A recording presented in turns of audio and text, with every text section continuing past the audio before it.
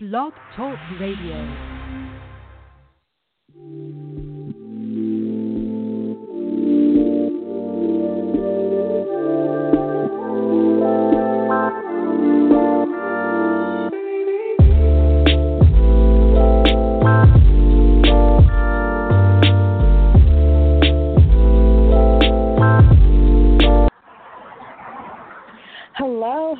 Hello, and welcome to PS10 Radio. I am your host, Angeline, and today is Self-Care Sunday.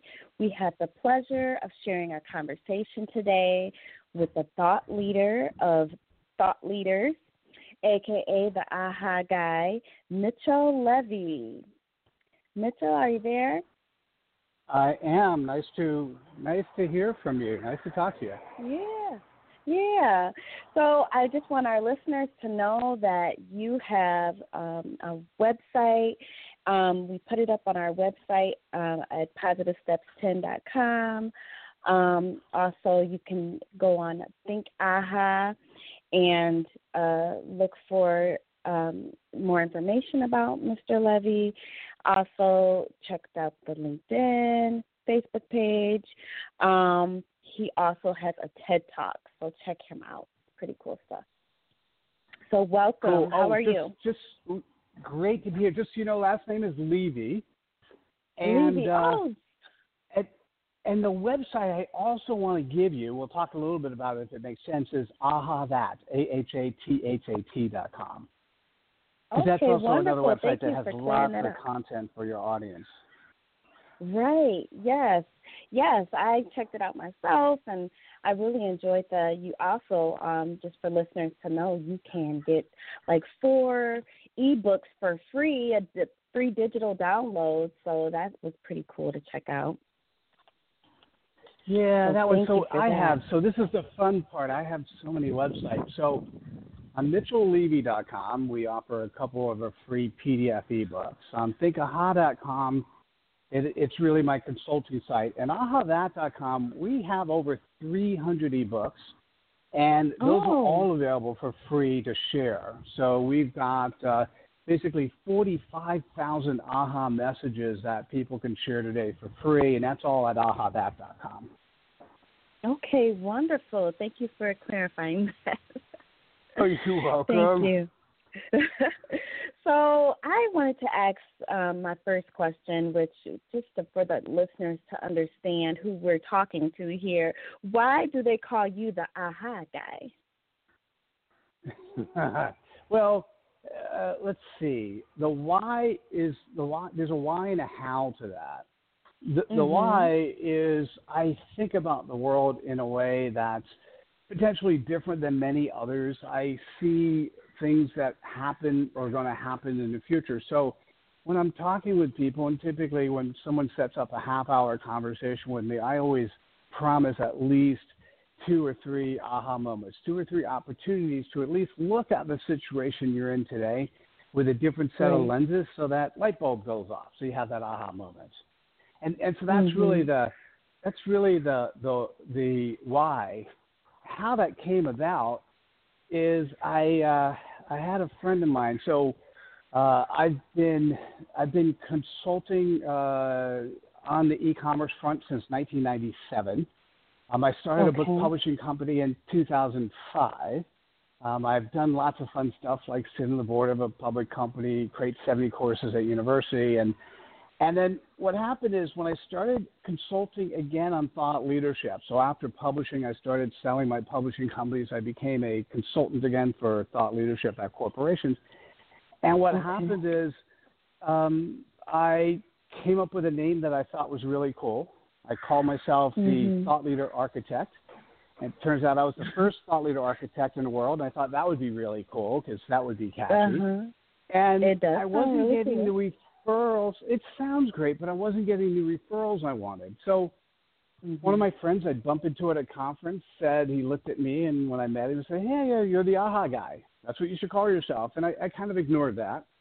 And a year later, we saw each other at another conference, and I asked him the question, hey, I'm not getting the referrals I want from people, even when they know or even when their company is having a problem, what should I do?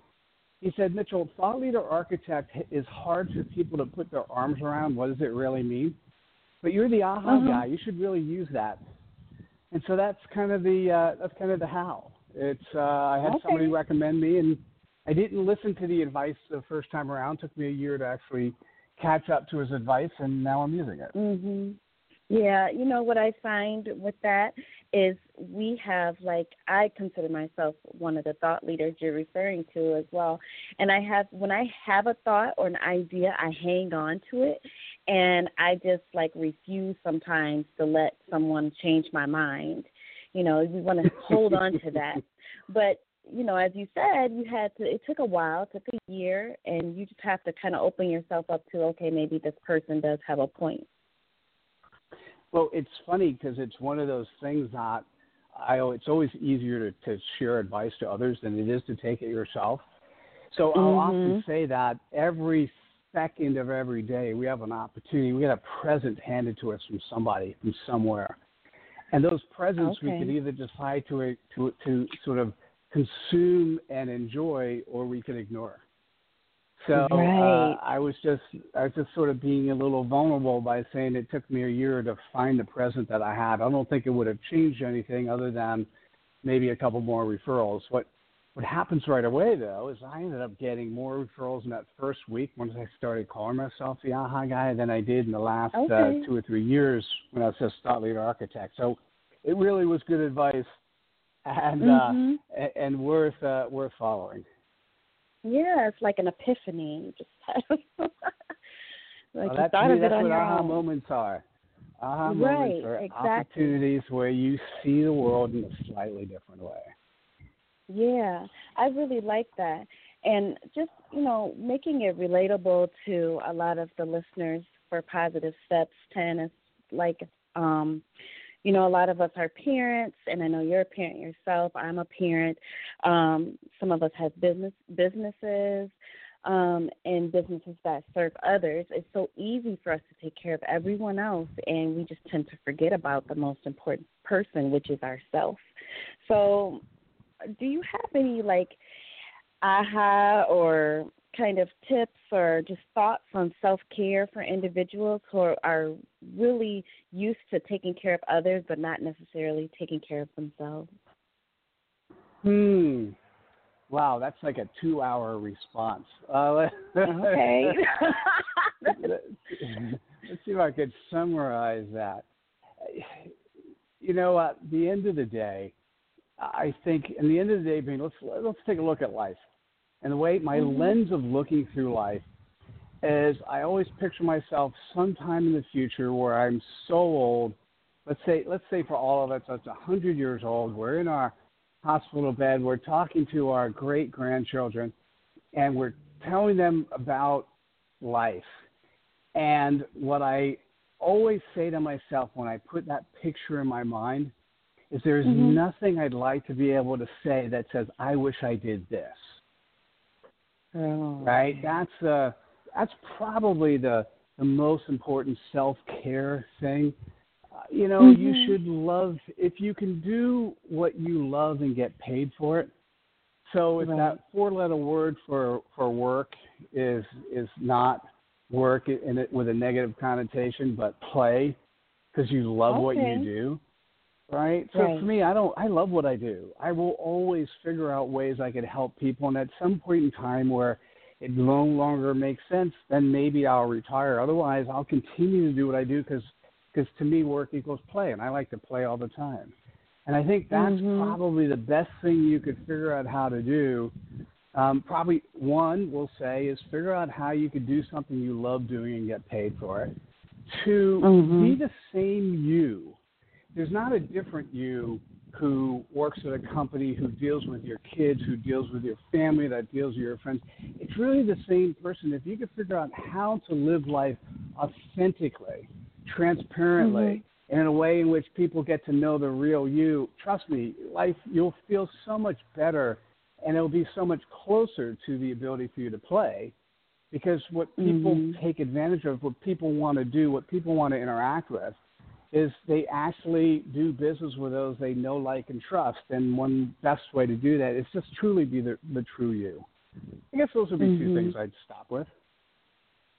Yeah, and we hear that so often, just be yourself, just be yourself. And I think it's hard for people to, because of maybe past hurt or past pain or of rejection or disappointment, people are so hesitant to put themselves out there. I mean, myself included, it took me a long time. I thought of my positive steps in PS10 radio years ago, but, I just kind of had to come to the realization that I can't do anything but be myself. So I think it's something that we hear commonly, but it really takes courage and bravery to just go ahead and do that. And then you're a much happier, like you said, you're playing and you're loving what you do instead of, being dreadfully working or. Yeah. That doesn't sound like fun, does it, to anybody? No. No, because then once you start faking it and, and not being yourself or trying to be like someone else, it's even more work. It's much easier if you're just yourself. I think what's interesting is I'm in my late 50s. Oh, that sounds bad. I'm in my 50s. And right. Actually, in my early 50s, but we're somewhere in there. So what's interesting is when I did the TED Talk, which was last year, that's actually when I realized that when I was in corporate world, and I say this in my TED Talk, is my first boss when I started working turned out to be, by definition, the first mentor, and he was really a negative mentor. And although I only stayed with him for a year, he stayed with me for 13. And it really was not a positive thing, and I didn't really realize that till I was putting the TED Talk together and thinking about what would be my share, and it was a really huge aha moment for me to recognize that transpired, and I wish that doesn't happen to anyone else. Obviously, it happens to many people. So one of the things for inspiration is try to find, for me, I go through life having one mentor and two mentees. Try to find somebody who you really admire to be that mentor, to give you those ideas, to give you those aha moments. And by the way, whether it's the mentor or your mentee, if you're open to listening and open to the presence they have to share, we can learn from both those that we're being a mentee of and those that we're being a mentor for. Oh, that was good. Yeah. Do you feel like sometimes people get caught up in those negative experiences? Like you said, you remember the negative mentor. Do you feel like sometimes we get caught there and that's why we can't take care of ourselves because we just had such a negative experience? Or? Well, I don't think for me personally, the way the mentor let me believe, he was very hedonistic and autocratic, and so no matter who I interacted with at the company, I had to be his voice piece. And so how it negatively affected me is I didn't think about him. It's just for the next 12 years of my working career, I always thought that I needed to speak what I thought my boss would want to hear, regardless of who I interacted with. And it turns out that that's not really healthy because I wasn't being authentic. How could I be believable if I'm not actually giving my opinion? Aha, right. There we go. Exactly. Yes. Exactly. I know when we spoke before, we had a really good conversation, and I remember you bringing up just the theory of like growing and learning. And can you expand on that or share with our listeners like what you were referring to when we were talking about that? Well, I love the prompt. I have no idea exactly where we were last time, so I'll just start talking, and you could steer me if you if you think we need to go somewhere else. Yeah. So my short thought process, or where we are today, and let me give you a bigger picture. What the TED talk about, what I talk about is the 1920s is the preeminent component. That was the industrial age, society. And although we have this internet and life has changed so much, we are moving towards a new age. We are moving from the industrial age to the social age, but we're only halfway there. So if you believe that, what you have to recognize is that the change which is going to happen between now and it's not going to take another 100 years, but now in the next 10 or 20 years is going to be the same change from the 1920s to today or to the 2020, right? So what does that mean?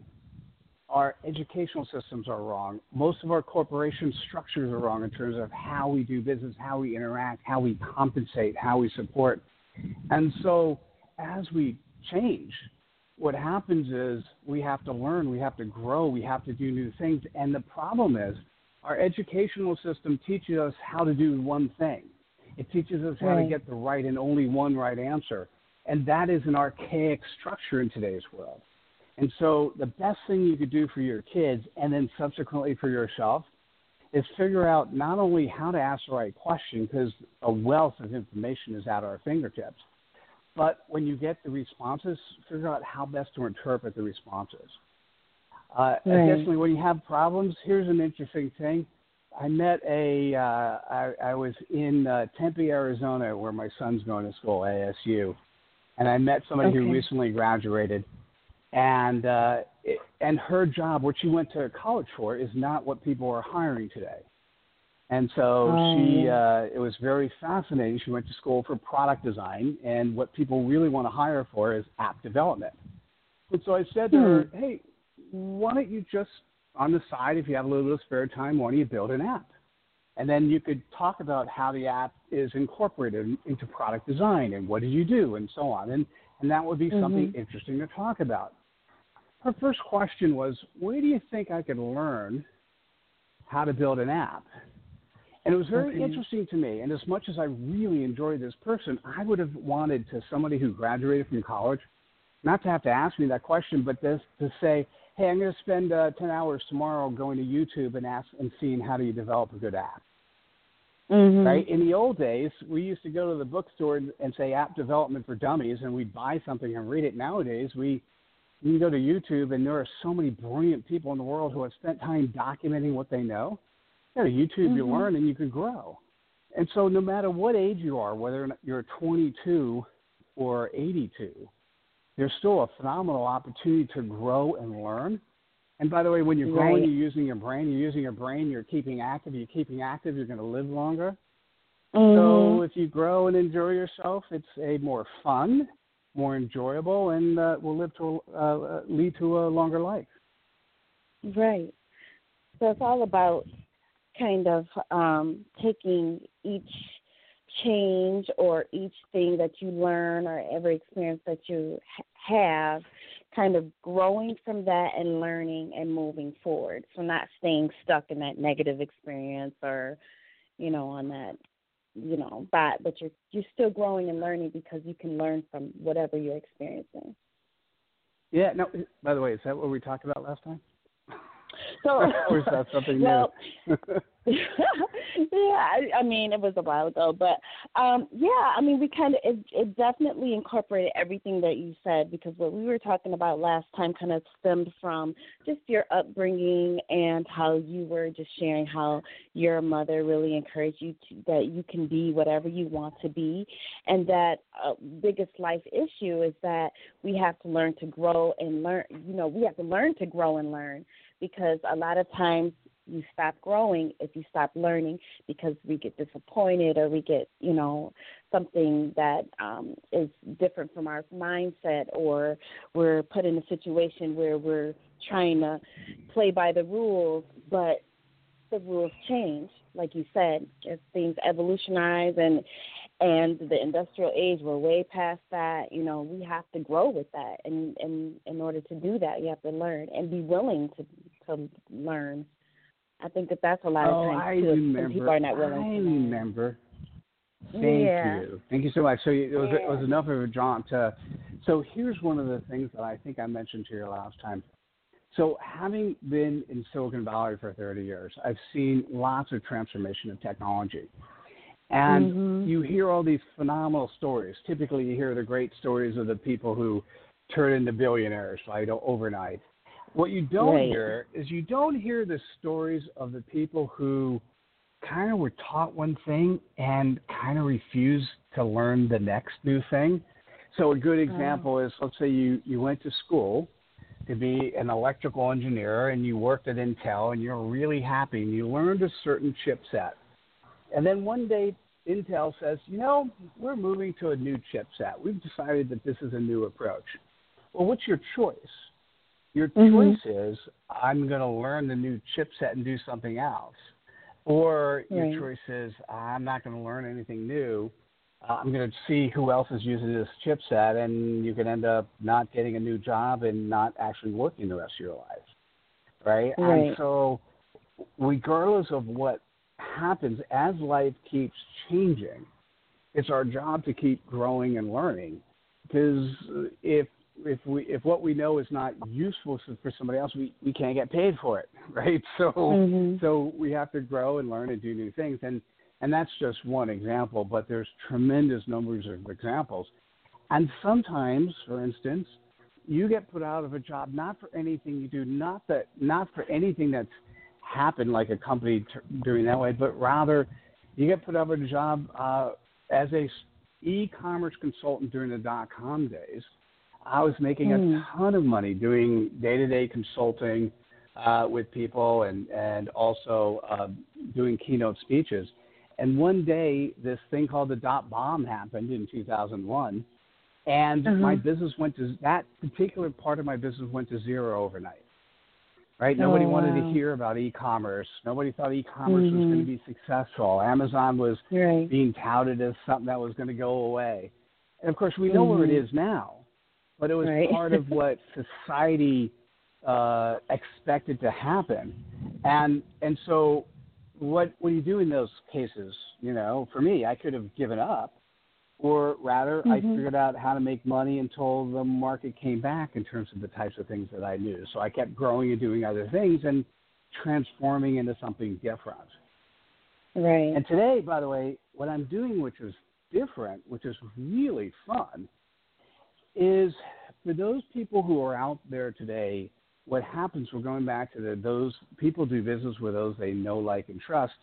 So the question becomes, how do you get to be known, right? How do you get to be that recognized expert or that thought leader? And, of course, how do you get liked and trusted? And one of the easiest ways to be known as an expert at what you do, or to be to sort of have that, not just knowing, but a little bit of that trust associated that you are the expert, is to write a book. Right.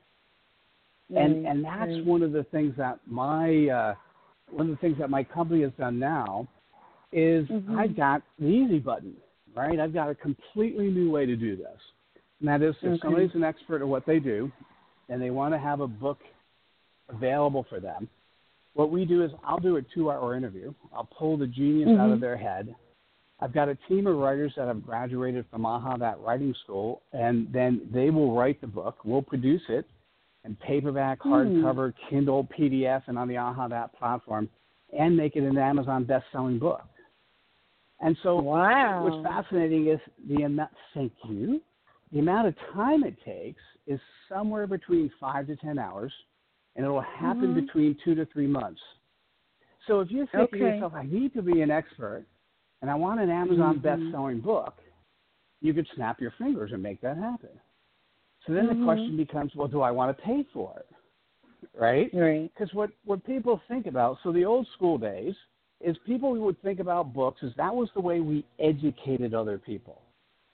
Right? So through books, we actually helped people learn new things. Well, in today's world, I don't think we learn through books anymore. We learn through videos and online courses and other things. So the book is the vehicle that's going to demonstrate that you're the expert in your space. And just to give you something to think through, to me, when I create a book, I like a book that has 120 pages or so. The reason I like 120 pages, it has a nice spine size, right? It just feels comfortable. It's enough round. So, and as a publisher, we publish over 800 books. So what I'll tell you is a 120-page book will take about 120 hours to write. And let's fast forward. Some people think, man, my book is going to do so well. It's going to sell so many copies. Let me self-publish it because then I can make all the profits, which, by the way, is not a good way to think about your book. Right. And so we will save the author about 200 hours on the publishing side because we publish in a lot more places. Anyone who wants to, you can go to Amazon's CreateSpace. You can publish yourself. That's easy to do. Once again, we'll save you a couple hundred hours. So now let's add those two together. 200 hours publishing, 120 hours writing, that's 320 hours. So if instead of spending 320 hours, and what I said before is you'd spend 5 to 10, let's just go on the high side, 10. So now that's 310 hours left over. So our price, I mean, we're not inexpensive. Our price is $7,500 to do all of what I said. We deliver quantities of books as well. So if you could spend 310 hours marketing your book, which is an Amazon best-selling book, and really what you're doing is you're not marketing a book to do book sales. You're marketing a book to get more speaking or more consulting. So if you could market yourself for 310 hours, and you can't make more than $7,500, I would say you're in the wrong business. Okay. All right. Sorry, that was either an aha or a oh my God statement. Well, yeah, I mean, it's definitely an aha because I think that people who, have a business mindset and they, it kind of brings us back to the self-care thing because I feel like if you know what your budget is, you know what your limit is, and you know who your audience is, and you have the means, you definitely would benefit from, taking advantage of your service. For those who are, building up to that level, I think they would need that aha moment of, I have more work to do. Well, I think what happens if you listen to that, so let's say someone who doesn't have the means, if you listen to that, the main fundamental tenet is really what work do you do yourself versus what work do you share with somebody else. Okay. And that's probably the most important thing to think about. A lot of people write books because they like to write and they want to write and they think they can get their message out.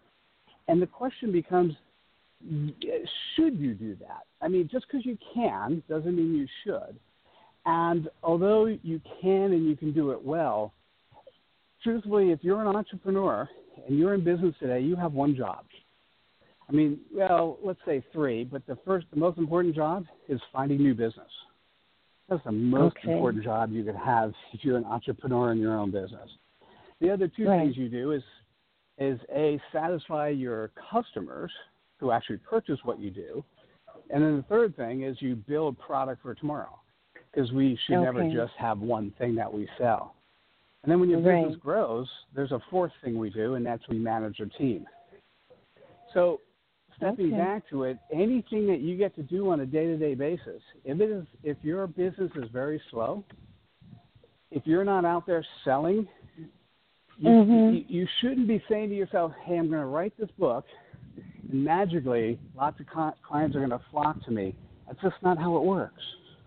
Right, yeah. It takes effort. Yeah. I wanted to get right quick as our time is coming to an end, but I want to get right quick to the 3 aha moments that I got from speaking with you today. The first one was that every day is a present from someone, and you can either ignore or consume what they are offering or what they're sharing or saying to you. Number 2, play because you love what you do, and you really just need to be you and continue to be the same you that you were before that you are after once you get started doing the work that you love. And then lastly, 3, which you just gave it to me, so I love this aha, what can you do for yourself versus what do you need someone else to do? And I believe that brings us full circle back to self-care and know where do you need help, what can you do, who to pursue it with. So it takes some research on our part. And I really enjoyed our conversation and being able to share this information with people today. So I just appreciate you coming on and giving us these aha moments. Do you have any others that I missed? Or? No, you did awesome. Thank you so much for the time. I appreciate hanging out with you and your audience. Yeah, thank you so much. And please give your websites again. So ahathat.com is the place to go. If you want 45,000 AHA messages you could share today for free, I've got that. And you go to ahathat.com/author, you can figure out how to write yourself. And then from there, you can click on other things, either mitchelllevy.com or thinkaha.com, or feel free to Google Mitchell Levy on Google the name Mitchell Levy and connect to me on the social media platform you want to interact on. Okay, wonderful. Thank you, Mitchell, and I really enjoyed our conversation and all the information you shared with me and my guests, my listeners. So I just ask the listeners continue to check out PS10 Radio on Sundays at 6:30, and always be the best you that you can be, one positive step at a time. Peace, and have a wonderful week. Bye, Mitchell. Take care, everybody. Bye now.